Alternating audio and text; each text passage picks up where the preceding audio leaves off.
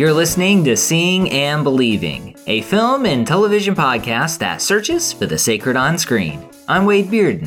And I'm Kevin McLenithan. Wade, we're back after a 2-week sabbatical, getting back in touch with our inner selves at the top of a fire watchtower in the middle of a national park.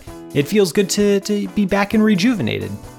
Yeah, you know, my heart, it's really been burning for this moment, and I'm excited. We're gonna light it up. We're gonna light it up.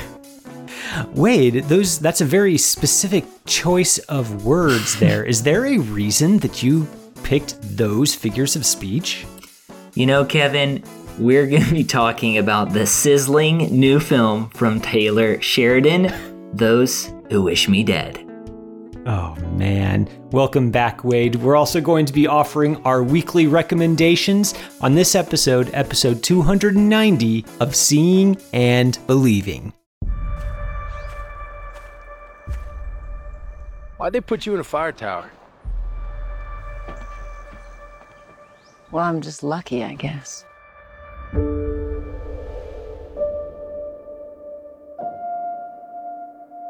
I read the wind wrong. I should have gone to them.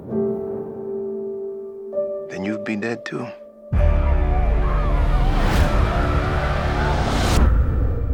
Listeners, we are here, episode 290 of Seeing and Believing, and that was a clip, the trailer from Those Who Wish Me Dead, the new film from writer-director Taylor Sheridan. Kevin, it's good to be back. It's been a few weeks, a busy few weeks. We haven't done the show, but we're here, we're ready, and we've got some fire puns. They're flowing. Well, I mean, we do have to say that you have some fire puns. It's just not really...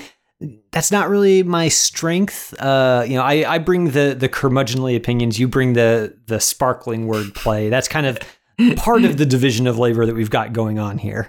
Yeah. Well, no, I think before the show's up, we're going to get something from you, and it's going to be good. I predict that. And maybe it'll be in the What Can You Buy for $5 segment. Who knows? But something is coming that's related to fire, sparks, etc. I'm already racking my brains on something that will live up to those expectations. Well, listeners, we are excited to be back on this week's episode. Kevin and I discuss, yes, Taylor Sheridan's new film, Those Who Wish Me Dead. To go ahead and get us started, here's the movie's official synopsis. Still reeling from the loss of 3 lives, Hannah, played by Angelina Jolie, is a smoke jumper who's perched in a watchtower high above the Montana wilderness. She soon encounters Connor, played by Finn Little, a skittish boy who's bloodied, traumatized, and on the run in the remote forest. As Hannah tries to bring him to safety, she's unaware of the real dangers to follow.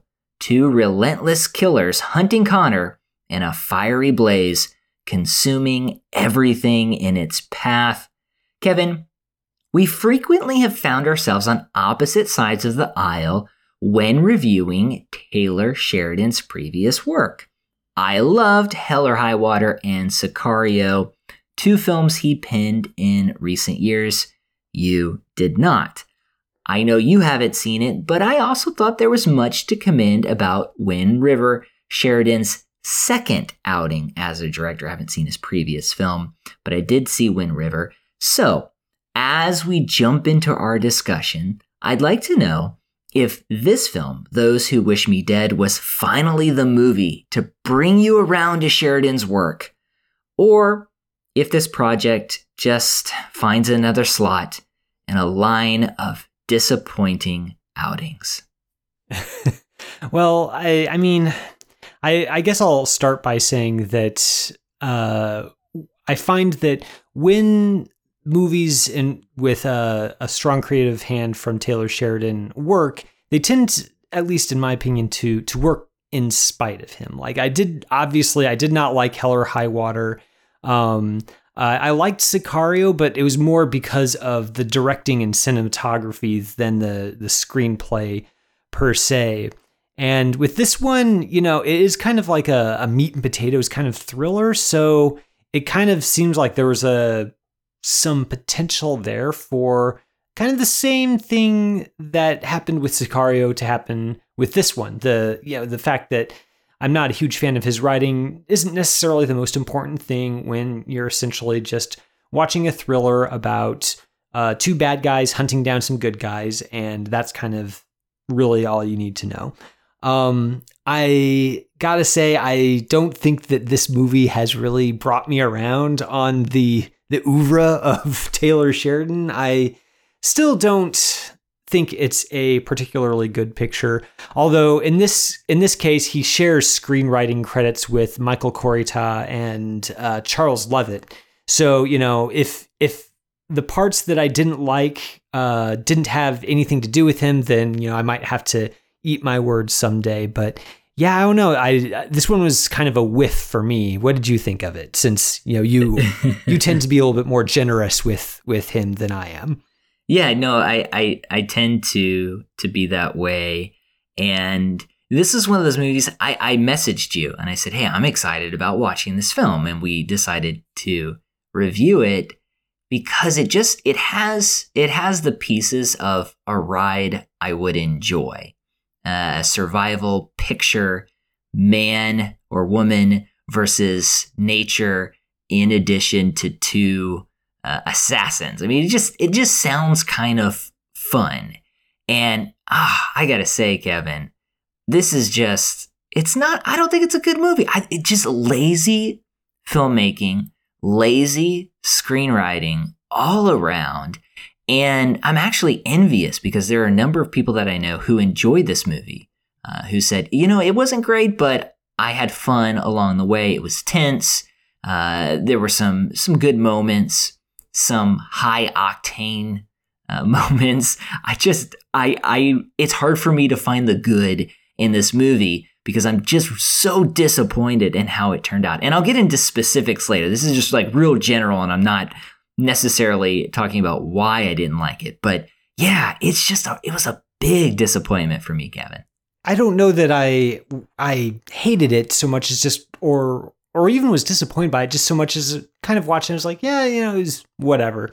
I remember seeing a sentiment on Twitter. I'm sorry, I don't remember the exact person who said it. Might have been a fellow critic, Charles Bramesco, maybe. I'm sorry that I'm blanking on the source, but this person observed that this is the sort of movie that is sort of, back in the day when it was maybe more common practice, just, maybe come in from, mowing the lawn or something on a Saturday afternoon. You kind of just don't want to do anything. You flip on the TV and there's a movie showing and you can kind of just watch it and, zone out or nap or not as you please. And it's just sort of, it gets the job done. It's a good way to maybe pass the time, but it's not really something that's going to stick with you. And I think that's maybe a good description of this movie. It's kind of got the frame of a pretty solid house. It's just, there's not really any, like windows in there. The roof is kind of half finished, and it's the structure's there. It's just not really filled in with anything that really gives it a whole lot of heft. There's just not a lot of specificity in this film really at all. Like the conflict is pretty generic. We find out that, these contract killers are after young Connor because his father is a forensic accountant who's found out something shady's going on. And that's really all we get of the conflict. We never find out, who exactly is pulling the strings on these killers. We don't really find out what exactly Connor's father found that everyone is just willing to literally burn down part of the world in order to stop it from coming to light. Like that's really generic and vague. The characters really aren't sketched out with any specificity. I don't think I could really. I don't think that I could name you the two killers. Like, I don't know what their names are off the top of my head. I know that Hannah and Connor are the Angelina Jolie character and the young boy characters, but that might be because you mentioned those in your intro. And, yeah. And again, this isn't me like just kind of sitting there with my arms folded, just kind of refusing to engage with the movie. I think it's just the sort of movie where it doesn't really want to be bothered with bringing a whole lot of well-observed detail to the storytelling or the characters, because at the end of the day, it's really just about kind of delivering some very adequate thriller movie thrills, and making sure to get in and out before 2 hours have passed. And it does that, but you could be excused, Wade, for kind of feeling like it went in one ear and out the other and kind of left you empty afterwards. Yeah, if it would have executed well, all those things that you kind of talked about, the lack of specificity, the short run time, a concentration maybe just on action and thrills, could be okay. I guess to me, the screenplay felt like a jumble of cliches together. And it immediately starts out that way because we get this harrowing scene. Angelina Jolie's character, she's in the forest, it's on fire, and she sees 3 individuals, a family, in the forest, and she's unable to get to them. And then she wakes up and she's dreaming. And okay, yeah, the typical haunted by ghosts of her past segment.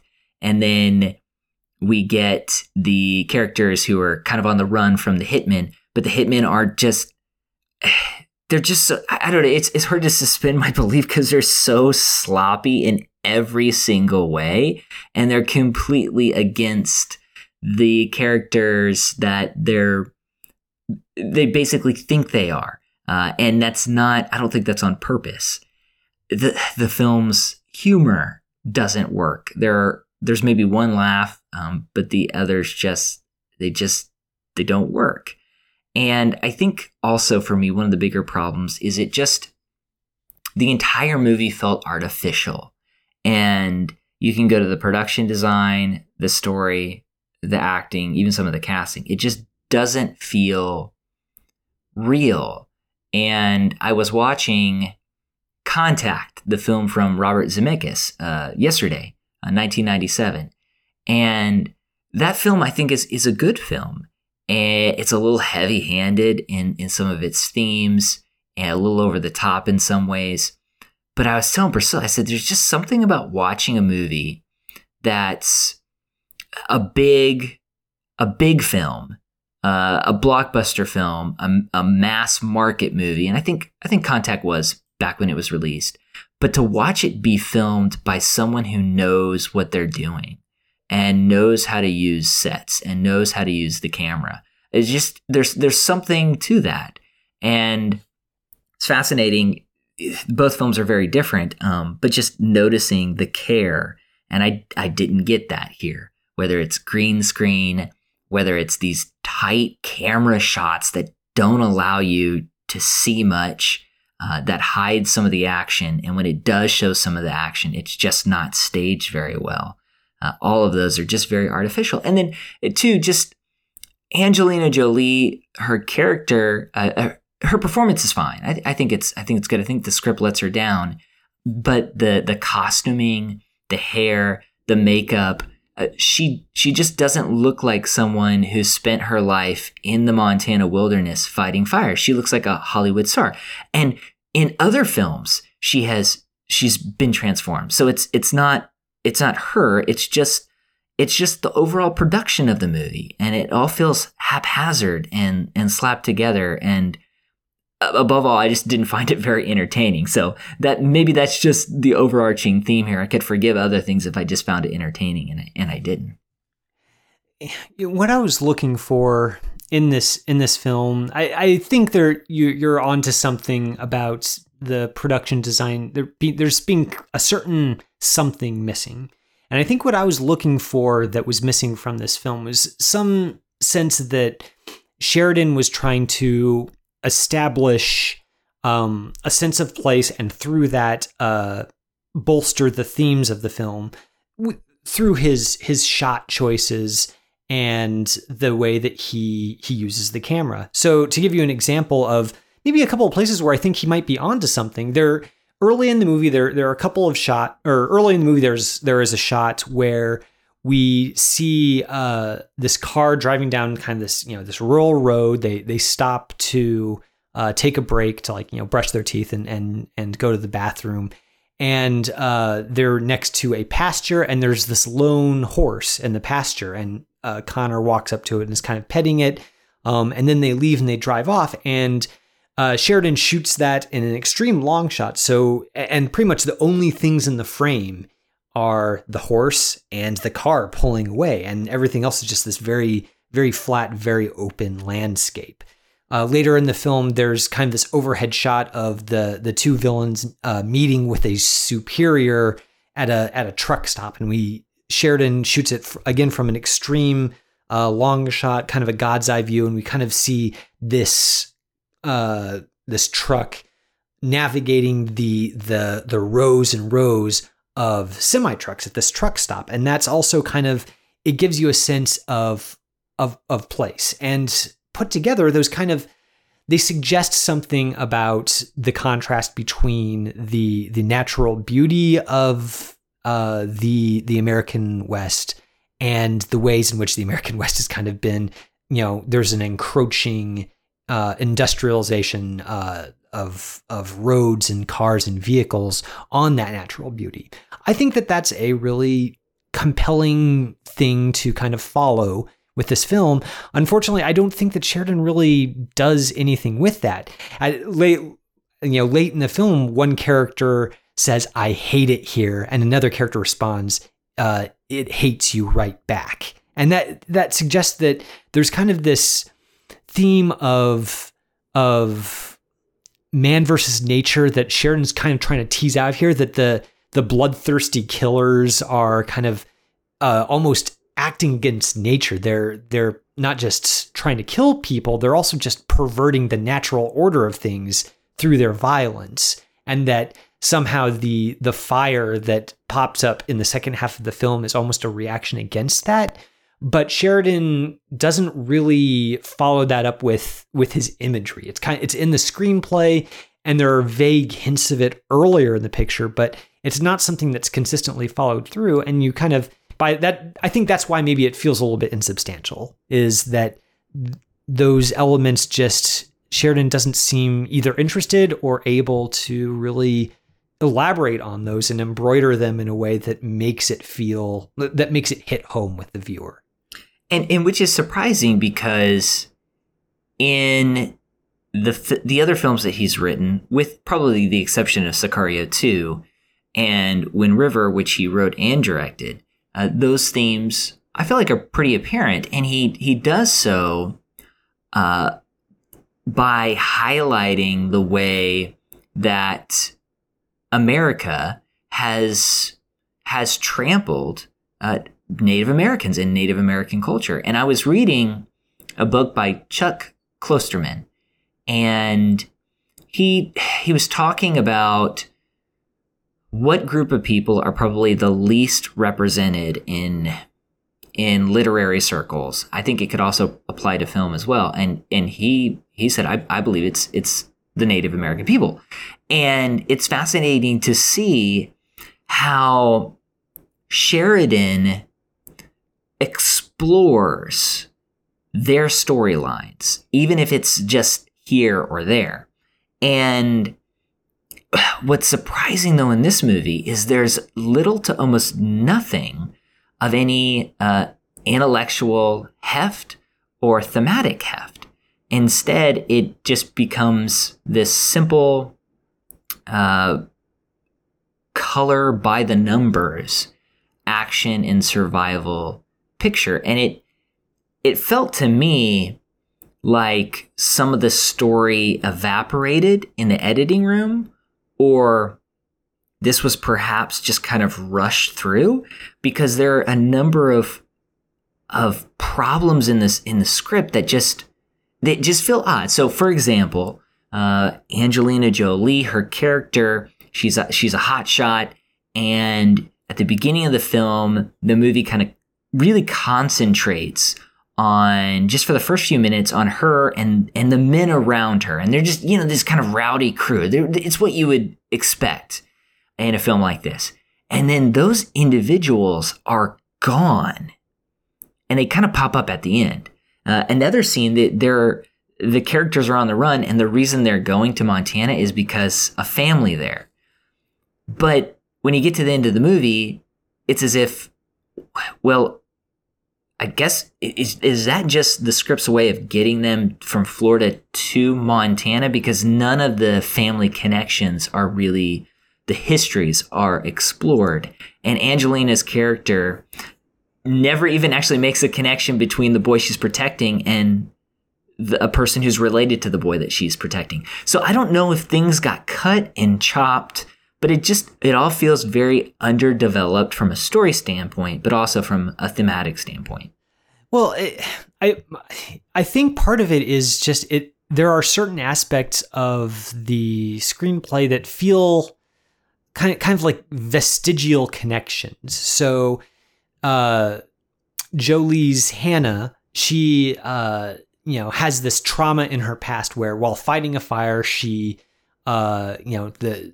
misread the wind, and so instead of fighting the fire, she and her crew had to run from the fire, and she witnessed some young people who had gotten caught in the blaze as well. She had witnessed them perish in the flames right before her eyes, and there's it seems like there's this intent on Sheridan's part to draw a parallel between before she wasn't able to save these boys from a forest fire.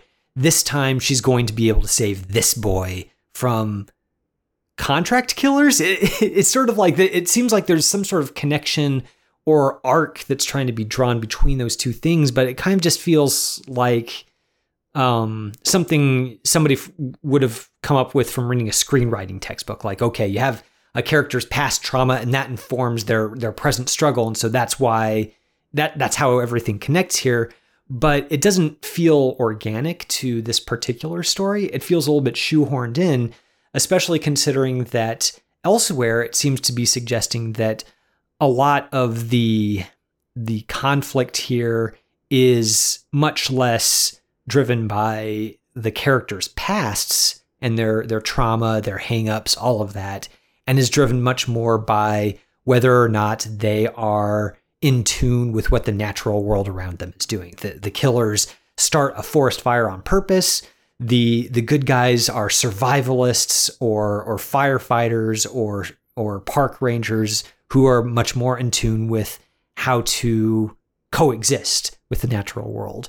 And that doesn't really jibe very well with the trauma, the past trauma aspect of the screenplay. And it doesn't really feel like Sheridan's really done any work to harmonize those two, or to pick one, or to figure out how they inform each other. It's just kind of, they're both there, which, like you said, it makes it feel like maybe there were connections at some point that later got cut out somehow. But it's difficult to see any movie that, given even 3 hours, would be able to kind of knit those two together in a satisfying way. Yeah, no, and I agree. And even so John Bernthal, he's in this film. He plays a sheriff, and it's revealed that he had a past relationship with Angelina Jolie's character Hannah. But even that is not. It's just it doesn't. There's nothing done with it to create any sort of emotional type connection. If there is something that I thought worked well in the movie, I thought Jolie's, her relationship with Finn Little, their chemistry. So Hannah and Connor's chemistry throughout the movie, I thought that was pretty good. And I'm trying to remember if I've seen Finn Little in anything, but he plays the young boy on the run here, and I thought his performance was pretty decent. And so we get to see some decent performances out there, but it just ends in a weird way. And I was thinking through, we never really actually figure out what the problem is, or what information could possibly come to light. Why are these people in danger? And I don't think that's necessarily a problem, but in a movie like this that's so unsatisfying, it does kind of become a problem, because it's like, well, you know, I watched a film that I didn't enjoy, and I didn't even get to figure out why these characters were on the run. And there's, I don't even want to ruin it, but there's a cameo in the movie he seems to be the big baddie of the film. He's in it for a scene. It's a famous actor. It's just, I don't know. It's just a lot of strange stuff happening, Kevin. I don't know what to say about it. Yeah, I mean, it's not necessary to have, you know, a complex plot, or a plot that's even, you know, really elaborated on very, very strongly. Like, for instance, Mad Max Fury Road, that is not a complicated picture. It's not really important, you know, exactly what the structure of this post-apocalyptic world is. I mean, it's kind of fun to you know, delve into those things and pick up hints here and there. But at the end of the day, it's a movie about, you know, it's a movie that's essentially one long chase scene, and a lot of the interesting thematic threads in that film come out as a result of the action. You know, the George Miller uses imagery and uses action to draw out the themes, rather than kind of having, you know, here's the themes part of the movie and here's the action part of the movie. Or a more lyrical movie, like you think of a Malick film where, you know, good luck even, you know, finding a plot in some of his films where, you know, it's a very clear drama. It's much more impressionistic, and it's about the mood and the atmosphere and the way that he makes connections through editing and imagery. And again, the story isn't all that important. And I think that this film, if it had really leaned into maybe the idea of, you know, there's a shot where Jolie she's in the fire watch tower, and she's looking through her binoculars at a storm cell far off in the distance, and, you know, lightning is flashing, and she's kind of talking to it. She's essentially saying, you know, move off north, like, don't come here. And if you got kind of that really, you know, hard-bitten humanity versus nature dynamic in this, and really leaned into it, where it was less about the specifics of the, you know, forensic accounting snafu that led to these contract killers being hired, you know, I think that there's a version of this film where the specifics of the conflict would matter less than kind of the way that it interacts with these natural vistas that Sheridan shoots. But I don't think that Sheridan really lands on that, because his camera work and his composition, even the cinematography, is just not that expressive. And, you know, it's just a shame, especially on the cinematography. I think Ben Richardson is the director of photography here, and he shot Beasts of the Southern Wild, among other projects. And, you know, I think that's a fantastic looking picture, and that's another one that really is able to use image to build atmosphere and kind of an entire world. And it's just a shame that kind of verve wasn't brought to the visuals in this movie. Yeah, and I just, the flames here just lacked a physicality, and which diminished the danger. CGI flames were kind of you can't really burn down an entire forest for this, but yeah, the CGI flames are they're pretty obviously CGI. Yeah, so listeners, that is our review. Those Who Wish Me Dead is currently playing in theaters, and it's currently streaming for the next month or so on HBO Max. You can check it out there. Let us know your thoughts. If you liked it, I would love to hear why you liked it. We'd love to read that on the air. Tweet us at SeeBeliefPod, at SeeBeliefPod. You can also email us, seeingandbelieving, capc@gmail.com. Kevin, we've reached the end of the show, and this is the part of the show where we recommend something from the world of television and or film to our listeners. What would you like to recommend this week? Well, my recommendation for this week is, I had one that I was going to recommend, and then I saw something in the news today that made me very happy and caused me to pull an audible on my recommendation, because I'm glad that I can recommend this film and that it will soon become pretty easy to find for those who are interested. So, I mean, it's no secret that you and I are big Hirokazu Koreeda fans. One of his earlier films, Afterlife, from 1998, it's very good. It's been a little hard to find. I first saw it, back in the good old days of Netflix DVD by mail service, where they had basically everything.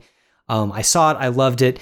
This is a movie that's essentially about the human experience, but it's told entirely through the perspective of people who have died, who are kind of in this limbo state where before they can pass on to their eternal rest, they have to settle on one moment from their earthly life to be commemorated on film, and then once they do that, they can move on. And it's just this wonderful, sensitively told little movie about what's important to us in life and the ways in which essentially filmmaking can crystallize and preserve such moments for others to enjoy forever. It's just a wonderful, delicate film, and it's coming to the Criterion Collection this year, I think in the next couple of months.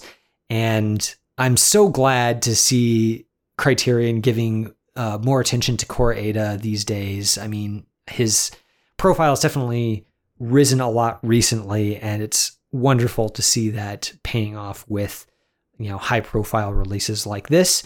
So Afterlife is my recommendation. It's going to be hitting Criterion's collection in August, I believe. So when that happens, highly recommend that everyone check it out and give themselves a chance to see a movie that has been hard to find up till now. Oh man, it took me a while to find that film, Kevin. And I think I ended up getting it through an interlibrary loan, but it took forever, and they shipped it from, I think, across the country or something crazy like that. But I finally got it. The DVD wasn't the greatest in terms of quality, so I cannot wait to see this. And I'll try to get my library to purchase it too, in case there are any other people out there that want to pick it up from the library. So that's a great recommendation. I didn't know that it was being released until I saw you talk about it on Twitter. I don't know, yesterday, today, something like that, and got really excited about it. So can't wait to see that movie again. Kevin, I was thinking about a film that I felt like is the true and better Those Who Wish Me Dead. And this movie is actually my wife Priscilla's favorite film of all time.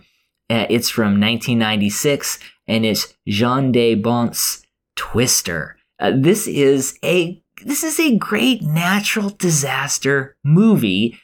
A lot of fun.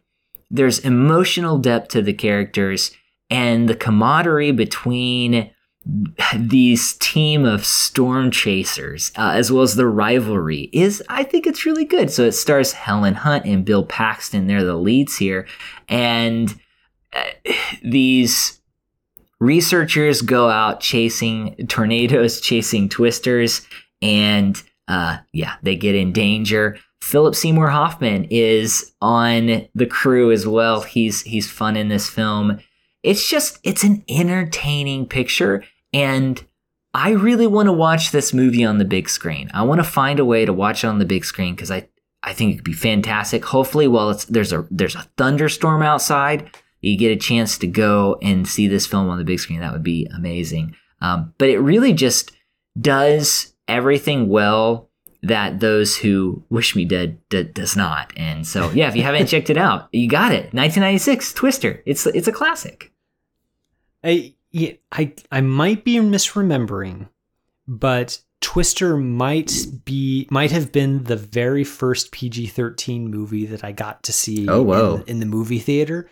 So, it wasn't the first PG-13 movie I'd ever seen, but it was the first one I think that I saw at release, and I was really looking forward to it. State of the art special effects for the time, and it's definitely a ride for sure. And I think that was also the very first time I saw Philip Seymour Hoffman in a movie. So lots of milestones for me there. Yeah.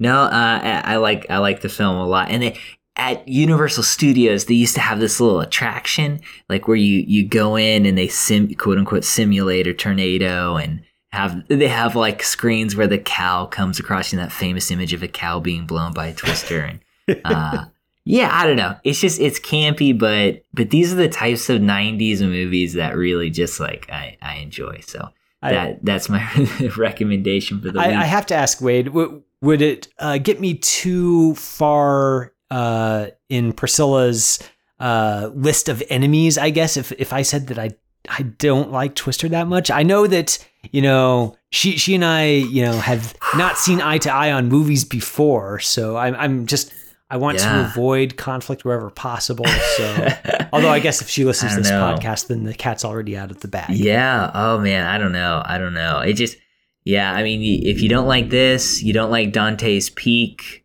who knows? Who knows what's going to happen? I mean, mid-90s disaster movies are a genre and an art form unto themselves. So it might just be that, it's just not for me, and that's fine too. Oh, well, yeah, no, I totally get it. But those are her jam. She likes those.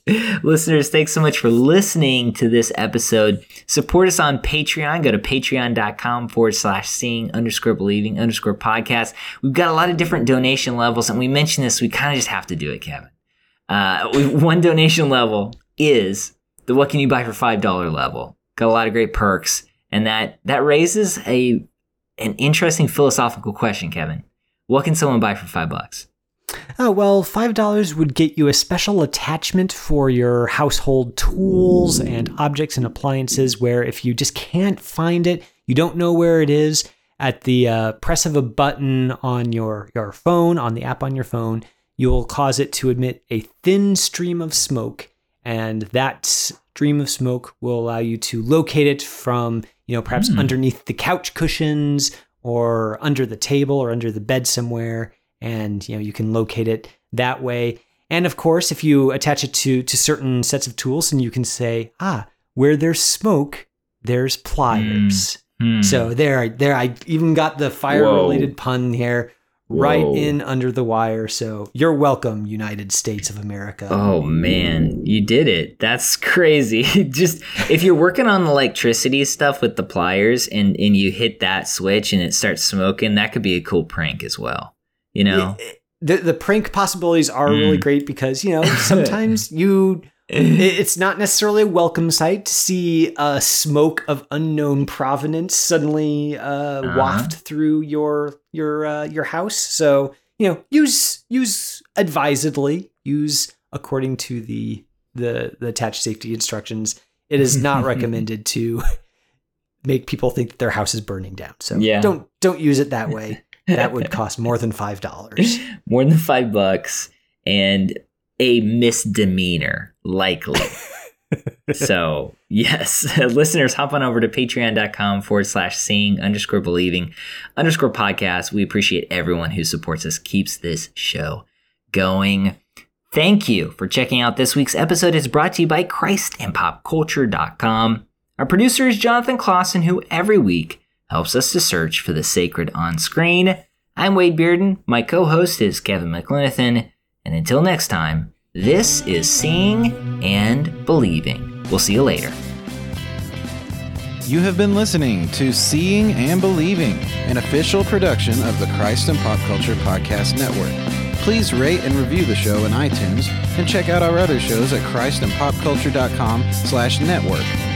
Theme music by Alexander Osborne and Lindsay Miz, used under Creative Commons License 3.0.